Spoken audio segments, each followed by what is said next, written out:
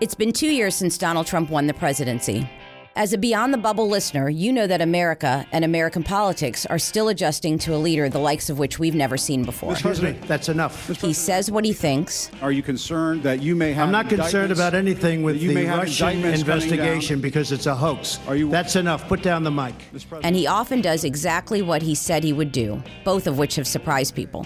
The most important thing that a president of the United States does is appoint people like this appointment to the United States Supreme Court. And I got it done in the first 100 days. You think that's easy? Moderate Republicans are leaving. When we remain silent and fail to act because we might alienate the base, or being kicked out in droves. We dishonor our principles and forsake our obligations. This White House has been in constant chaos thanks to shakeups, outbursts, and a lot of early morning tweets. Anita. I'm Anita Kumar. I've been covering the White House for McClatchy for 6 years now. Steve Bannon left in the summer. If the president says he lost his mind when he left, why did he continue to talk to him for so many months? Look, the president You recently heard Alex Rorty on the future of the Democratic Party. Now, as the president is set to begin his third year in office, we'll look at where the Republican Party goes from here. When you put all the pieces together over the last year and a half, do you believe the president has obstructed justice? Let's say that there's a lot of evidence to that effect. What will this administration and its allies face now that Democrats control the House? We will provide a check and a balance. We will hold the president accountable. He will learn that he is accountable, that he's not above the law. How can the Trump White House govern when it appears to careen from one internal crisis to the next? Good evening, I'm Jeff Glor. We are going to begin here tonight with the afternoon dismissal of the Attorney General Jeff Sessions. But first, today we sit down with Matt Schlapp, chairman of the American Conservative Union, the nation's oldest and largest conservative grassroots organization. Actually, Donald Trump has proven to be durably correct that our immigration system is completely broken. If you come to the border today with a child, it doesn't even have to be your own child, you will jump the line. We'll talk about what Trump's 2020 re-election campaign means for his fellow Republicans over the next 2 years, and for the Democrats likely to run against him. We'll look at why Trump filed for re-election on his very first day in office, earlier than any incumbent presidential candidate in decades. How many stories did we all have to read about? He hates this job. He's miserable. My guess is they wanted to make it very clear that he's making an 8-year commitment if the people will have him. We'll ask Matt what he tells Republicans who still don't like Donald Trump, and which Democrats he thinks will be the toughest for Trump to compete against. Joe Biden 10 years ago. Well, how about Joe Biden now? This is the problem for them, is that I can't find anyone amongst them who appeals to Pittsburgh. You've heard how Democrats are fighting their way back after losses in 2016. This time we'll go deep inside what might be the biggest political story of our lifetime for a look at the other side of the aisle. Here's the Republicans' way forward, according to the leader of an influential conservative group. A committed fiscal conservative and a proud American, and he is someone who is thinking about tossing his hat in the ring for the 2012 Republican presidential nomination. Please join me in welcoming Mr. Donald J. Trump. I've had a lot of great victories, and I may be willing to put that to work. I mean, I wish there was a candidate that I saw that would be fantastic, because I love what I'm doing. In fact, I have a great club that's 15 minutes away. By the way, Ron Paul cannot get elected, I'm sorry to tell you. So I was elected chairman of the American Conservative Union about 5 years ago or so. So previous to the 2016 cycle, both my wife and I had worked for President George W. Bush 43.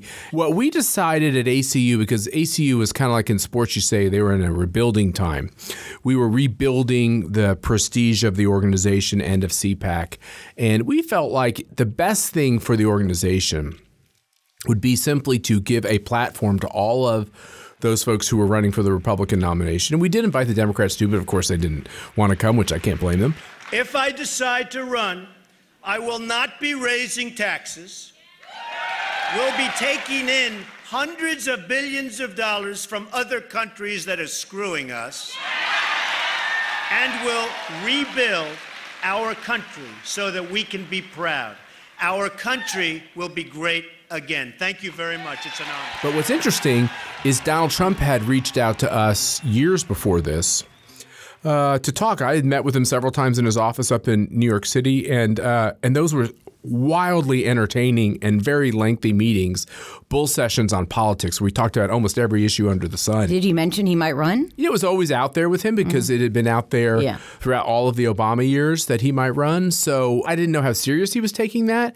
The more I met with him, I guess the more I realized he actually was really looking at it. I'm surprised you spent time. I mean, was he even a Republican then? Why did you spend the time with him? He has a lot of money. He's an important guy. Yeah, he's a wealthy guy. He's an important guy. And, my parents are New Yorkers. We eventually became Kansans, but my parents are New Yorkers. And as a kid, I spent 4 years in New Jersey. And, Donald Trump, I'm 50 years old. It was like he was in the newspaper all the time. So when someone like that wants to give you some time, I was more than willing to sit down with him. And as I sat down with him, it was a very interesting process because the unique thing about Donald Trump is that he asked a million questions and listened to the answers. And most people running for president or even thinking about it, it's the exact opposite. Oh. They talk. They ask very few questions. They don't care what you think. During the campaign, then, once there were two people, Hillary Clinton, Donald Trump, you were an official or unofficial surrogate, right? I don't know if I was ever official. I never got a title. I think it's hard to be the chairman of the ACU and an official title with Trump. But you were on TV quite a bit. A lot, yeah. Okay, and you still are. Yeah. He's a columnist for The Hill and the chairman of the American Conservative Union. I know you are all members. Please welcome Matt Schlapp. Matt! You're not blind to why a lot of people are freaking out about him, right? No. Great. I think what people who fear Donald Trump want to know is, is he full of a little bullshit sometimes and a little bit of hype?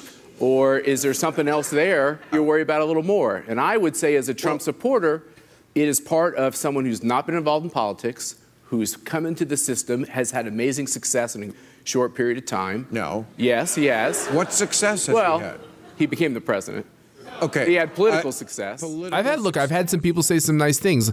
It was this Bush-Trump bridge, which is Bush people who still admire President George W. Bush and his father, who could understand why Trump was appealing to grassroots supporters around the country and why we were comfortable with it as well. So it seemed like that was the number one role. I cannot tell you how many establishment Republicans told me later on, they said, I didn't know what to do, but when I saw you go on TV and say, take it easy, it's going to be okay, Republicans, that they said I ended up voting for him because I figured you're not going to lie to me or spin me. So. Wow, that's some influence you have there. Well, I don't know how. I didn't say it was millions of people, but I did say it was several people. So what is your message to Republicans who don't like Donald Trump? This is America.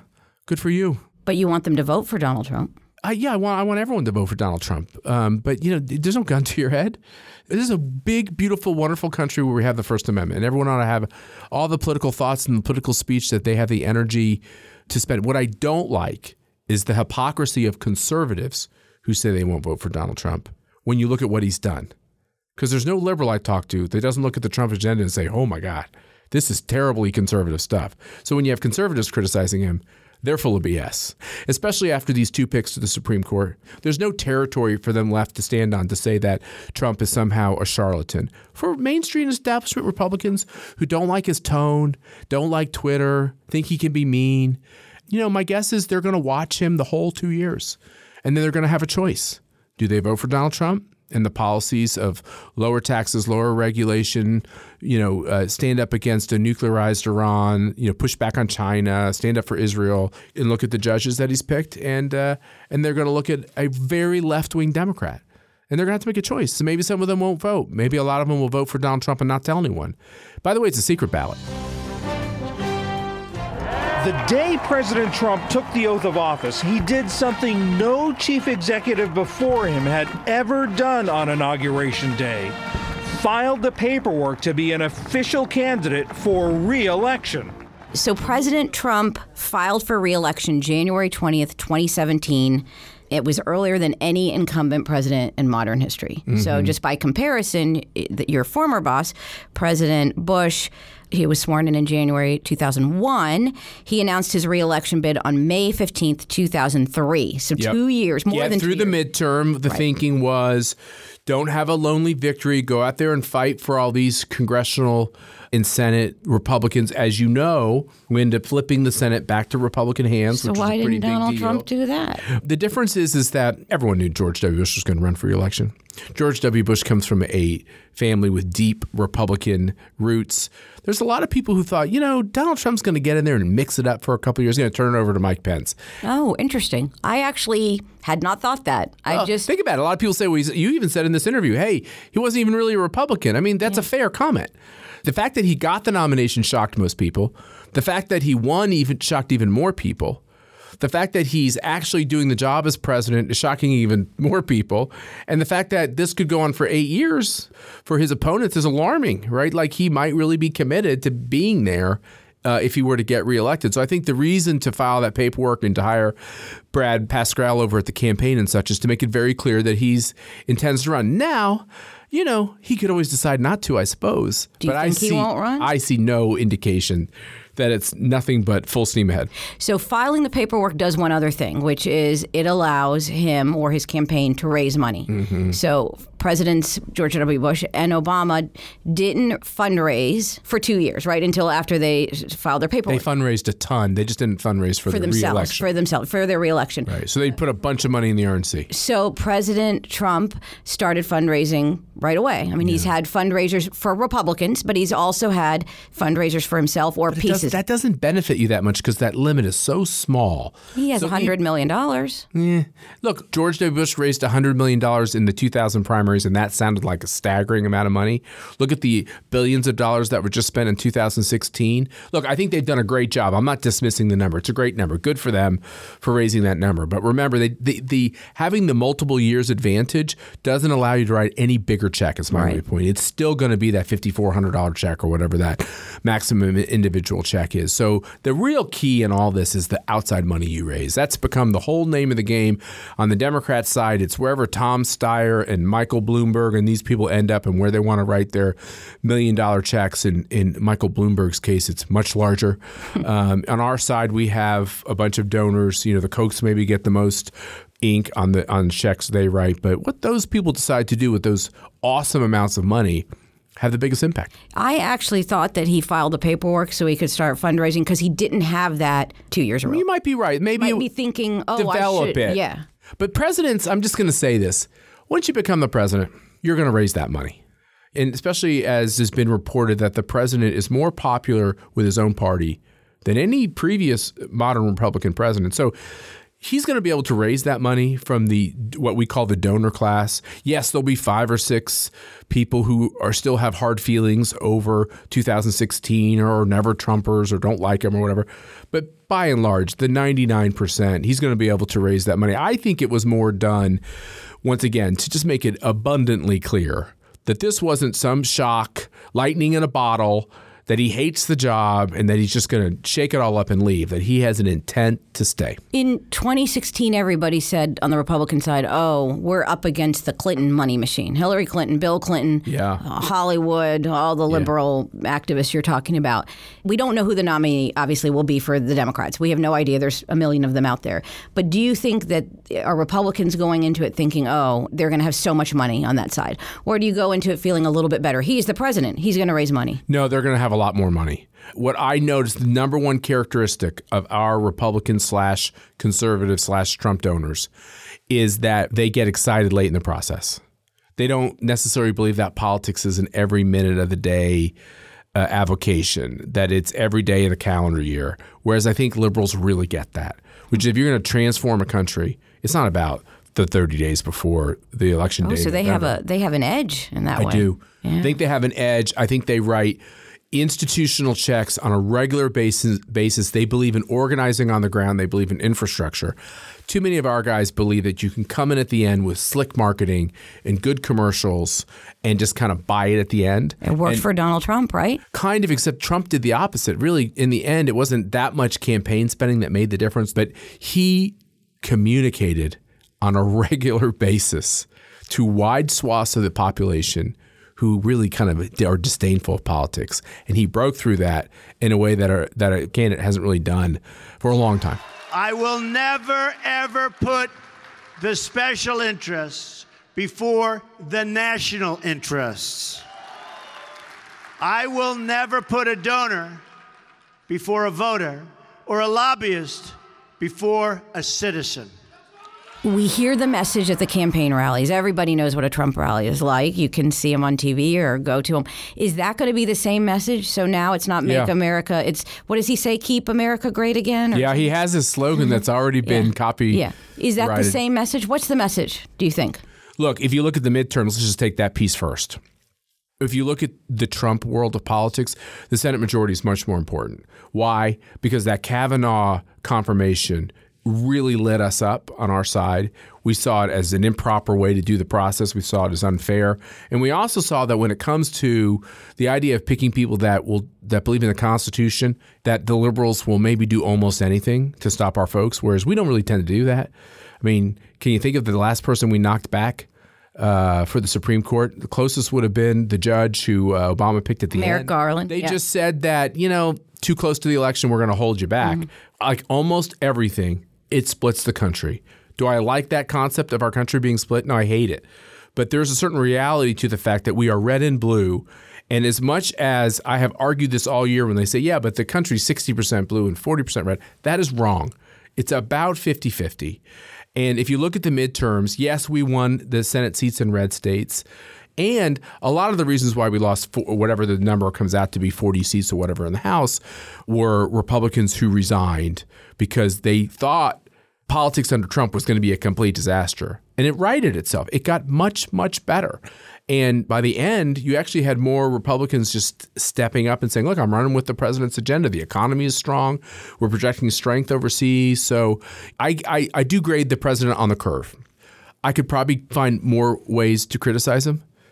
But when I sit down and I watch a lot of television, I read a lot of articles, I'm on Twitter way too much, my wife tells me, they're not cutting him any slack on anything. Oh, so this is interesting. He's getting attacked enough. He's getting attacked so much, it's absolutely absurd. It's bad for the democracy, it's so much. I mean, a lot of us attacked Obama very regularly. We disagreed with his politics. But you know what? He seemed like a decent guy. I knew people that went to school with him and said he was a decent guy. He seemed like a good father and a good husband. And so, you don't want to make him into the Antichrist. It's like, look, you disagree with him on policies. It's making Trump supporters turn off all of that mainstream media. They're not watching it. I don't know. I have, part of my job is to go with the president. Yeah. Not every day, sometimes. And I have been to Trump rallies, and I will say I was shocked that I mostly appear on MSNBC, that some people at Trump rallies recognize me from MSNBC. Okay, so maybe I'm too categorical. I do think, look, we were talking about this earlier. I do think there are conservatives, there are Republicans, and there are Trump supporters. Conservatives make a big mistake if they assume all these Trump supporters are conservatives. And Republicans make a big, the party makes a huge mistake if they think they've got all these conservatives and all these Trump supporters. It is a coalitional thing. And I will agree with you that there's some ideological or philosophical diversity. Not huge diversity, but there's some diversity in there. A man who has presided over record jobs, record unemployment, the President of the United States, President Donald J. Trump. I'm not overconfident about his chances of winning, but I can definitely once again see the lane where 50% of this country are pleased with what he's doing. Hello, Houston. I'm thrilled to be back. Well, you treated me very well during a certain election 2 years ago. Tell me what the next 2 years looks like. President Trump seems to love campaigning. Am I right? He seems to love these campaign His rallies. version of campaigning is getting out there like TR and, giving the humdinger from the back of the train. He loves to do it in the arena. At stake in this election is whether we continue the extraordinary prosperity that we've all achieved, or whether we let the radical Democrat mob take a giant wrecking ball and destroy our country and our economy. So he's going to hit the road for campaign rallies. Yep. He's never stopped. Yeah. I mean, in a sense, they're for candidates, but they're also for himself. Republicans passed the biggest tax cut and reform in history with massive tax cuts for the middle class, and now we're adding 10% to those numbers. How do you govern and do that at the same time? No problem at all. Does one get left behind? No, not at all. How's that? If done correctly, it's very interwoven. I mean, you've got to follow the laws, obviously, but it's your political rhetoric is very close to the agenda that you're pushing, which is very close to the policies that you're advocating. So he emboldens himself as the head of our government when he is also campaigning in a consistent manner, it doesn't detract from it at all. Now, what can happen to a president is they can get fatigued. And I remember Andy Card talking about this. We have to be careful because he's a man, right? He's a person. And the Hillary Clinton people talked about this. The thing that's wild about Trump is nobody says that who works with him. Mm-hmm. I don't know how many hours he sleeps. It's not that much. Not much. He reads Judging from the tweets, it's not that much. He is very energetic. And I asked one of his top staffers, I won't say who this person is. He's in his 70s. Like, he seems to have boundless energy. Anytime I'm around him, he gets up like a young man. Like, I kind of sometimes I'm creaky. I get up and my ankle hurts. He never has that. He's just up bounding, get moving fast. Like at CPAC, they never say, oh, you got to make sure this is very close because that's a long walk. Like, he don't care. Walks all around. So my point is this. I said, why does he have so much energy? He goes, I don't know whether it's the never having touched a drink thing. I don't know what it is, but he does have boundless amounts of energy. So maybe he won't get fatigued. But usually that is the piece that can stress out a president. You've got a lot of government meetings to go to. Then you're adding all this campaign stuff. Now you're adding all these fundraisers, and it can stretch the day to a point where they can make mistakes because they're tired. You've heard this before, that people say President Trump loves campaigning, and it does appear that he does. Do you think he likes campaigning more than governing? I think he likes being with people. So if that's what campaigning means, yes, he likes to be out there with people. He does not like to be cut off from folks. I think when I see him the most animated is when he's at a party, when he can talk to various folks. He loves working the phones and talking to people. And so if that's campaigning, great. He's tried to make governing like that as much as he can because he likes to have those interactions. So if government is sitting around with the same people, the same four people, looking through policy papers, I think that's more boring for him. He is the governor of Ohio. John Kasich is over here. John, I could see a challenge in the Republican Party for 2020. Would you be up for that? Look, I'm going to finish my term in 18 months as governor of our state. And then I don't know what I'm going to do. I'm going to keep a voice. I'm rooting for him to do well, Bill. The same reason why I root for a pilot on my airplane to do well. Okay? He's the president. You probably heard Ohio Governor John Kasich said he may run against President Trump. What did you think when you heard that? I think it's great. You do? Yeah, I think John Kasich has kind of flipped back and forth ideologically a couple times in his career.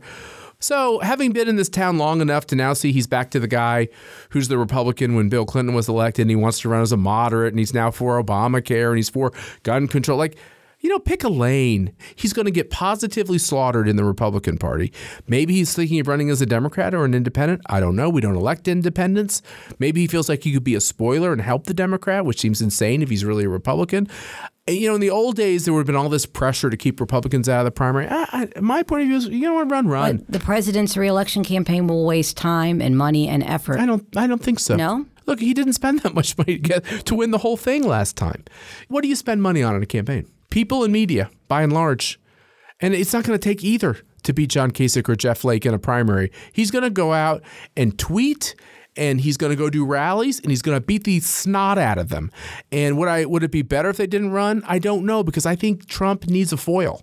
I worry that when we get to that first big debate against the Democrat, it's going to be a big moment. And I think if he's had that whole primary season to scrape it out with someone, I think he actually might be tougher. In the end, what's your guess? Will someone run against him in the primary? Oh, you do think so? Yeah, that's my guess. I don't know if it'll be Kasich or Flake or Corker or Mitt Romney or Nikki Haley. I don't know which one of these people. Nikki Haley? She says she won't, but I don't know if there'll be a draft Nikki Haley. I don't know if it'll be Bill Kristol, but I think it'll be somebody. It might be more than one. Could be more than one, yeah. I just don't think it matters. Usually it matters.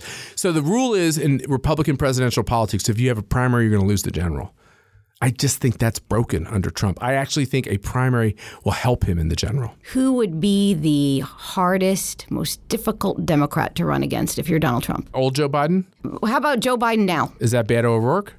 Seriously. I mean, this is the problem for them, is that they're really left-wing. This is not a left-wing country. We didn't elect Barack Obama because he was left-wing. He became left-wing as a president. We elected Barack Obama because he said he was going to heal these wounds and find a third way. Well, he didn't do that. Jimmy Carter, Bill Clinton, the Barack Obama of 07, 08, these were not left-wingers. These were careful, somewhat moderate Democrats. But this is hard left. Cory Booker, Kamala Harris, Elizabeth Warren, Beto O'Rourke. This is single-payer health care. This is nationalized health care. Mm-hmm. Some of them not even supporting the state of Israel. I mean, this is going to be some radical stuff. For me, as a conservative, it looks like radical. For half of America, it might sound great. But for the other half, it's going to look very radical. And this country, no matter what we say, it is not a left-wing country. I think it is still a center-right country. Question is, who captures that? So is Joe Biden the toughest opponent he might have? I think Joe Biden is the toughest. He is at a very senior age to run for president. So is President Trump. True. So Senator Harris of California, you mentioned her. A lot of buzz about her. Yeah, lots. And everyone tells me she's really smart. Do you think she'd be tough? Yeah. I think she's going to have trouble reaching out to Iowa. But I think she'd be tough. I just think she seems so mean. Look, Amy Klobuchar compared to Kamala Harris, I watched a lot of those hearings. Amy Klobuchar seemed thoughtful. She seemed at least trying to find a way to have a modicum of decency in that horrible, disgusting process. Believe it or not, Trump appeals to a lot of people, even though half the country I know just think he's terrible. But they see him as funny. When you go to these rallies, he's having a lot of fun with the crowd. People think he actually doesn't take himself too seriously. Like, you've got to have that part to you. Okay, we're 2 years out. I'm not holding you to it. But if you had to guess, who would it be, the Democrat? Well, I'm going to be really cynical. Which is, I think the way the Democratic Party is now you got to fulfill at least one or two diversity boxes. And I think they love the firsts. So I think Hispanic's a big deal. Is that better or work? But I think being the first woman president, being the first Hispanic president, I think those are big deals. That's a big deal to all of us, but especially with the way they pick their delegates. I think Kamala Harris has a really good chance with the fact that she's California, which is the big money state. She's a woman of color. She, by the way, seems very competent. Okay, so my guess right now would be her. Interesting. Okay, so I recently moderated a panel of... How'd you do? They said I did well, but the Republicans and the Democrats went at it. So it was political consultants. Okay. It was really interesting. But I asked a question. Actually, a friend gave me the idea, and they couldn't answer it. So I'm going to ask you the same question. Uh-oh. Who is someone in the opposite party, that's what threw them all, that you think is impressive? Not that might run, but just like, who do you look at on the other side? There's got to be someone that you think is impressive. They could not answer. It's unfair, but I'm going to give you the same answer. I thought Amy Klobuchar did a good job. She was impressive. There's a lot of buzz around her. Look, what I think she has going for her, but this probably doesn't work for Democrats, but for Republicans watching Democrats, it totally works. She seems smart and that she gave it some thought and that she did more than just like read the talking points. Mm-hmm. I think she has this gravitas to her. Maybe that's an old-fashioned term, but I think you're going to see in this new crop of House Democrats that were elected, we're all making fun of them now because we're scared and they make us nervous. My guess is there's going to be a few all-stars in that. And the Democrats will pick somebody who's been a star for 15 minutes. They have no problem with that. So you could see someone pop up and really get notoriety and become a real leader in their party. Here's the fascinating thing about at least Republican presidents, but I think you can say it's about Obama too. When it got to the first debate and their reelect, they stunk. I actually think you're going to see with Donald Trump that in his first debate, he might do better. The first outsider president since the very beginning of the country. He's learned a lot about what government can do, what it can't do. I think there's a higher percentage chance that when he rolls into this election, he's actually not rusty. He's been doing all these rallies. He's been out there. For the sake of our freedom, we are going to work, we are going to fight, and we are going to keep on winning. But the biggest characteristic about him is that he's the same guy. He is the same person. He acts the same. This hasn't changed him that much. He is who he is. And together, we will make America wealthy again. We will make America strong again. And we will make America great again. Trump may be learning what the presidency is all about, but many Republicans believe the real test is coming over the next 2 years, now that Democrats in Congress have subpoena power. One of the scariest things some of these White House staffers are going to hear is when the White House counsel comes down the hallway and says, "We don't represent you. We represent the office of the president." On part 2 of the Republicans' Way Forward, we'll look at what's next now that Democrats can force the administration to testify about everything from immigrant children being separated at the border to taxpayer money being spent at Trump resorts. If you're wrapped up in one of these investigations, it weighs on you. You're not going to be thinking as fully about your government job when you know tomorrow morning you got to go sit for some interview in some congressional committee. Thanks very much to Matt Schlapp for joining me here, and thanks to Davin Coburn for producing this special episode of Beyond the Bubble. Leave us a rating and a review on Apple Podcasts. I'm Anita Kumar, and you can reach me anytime at akumar@mcclatchydc.com. That's AKUMAR@mcclatchydc.com. We'll be back tomorrow.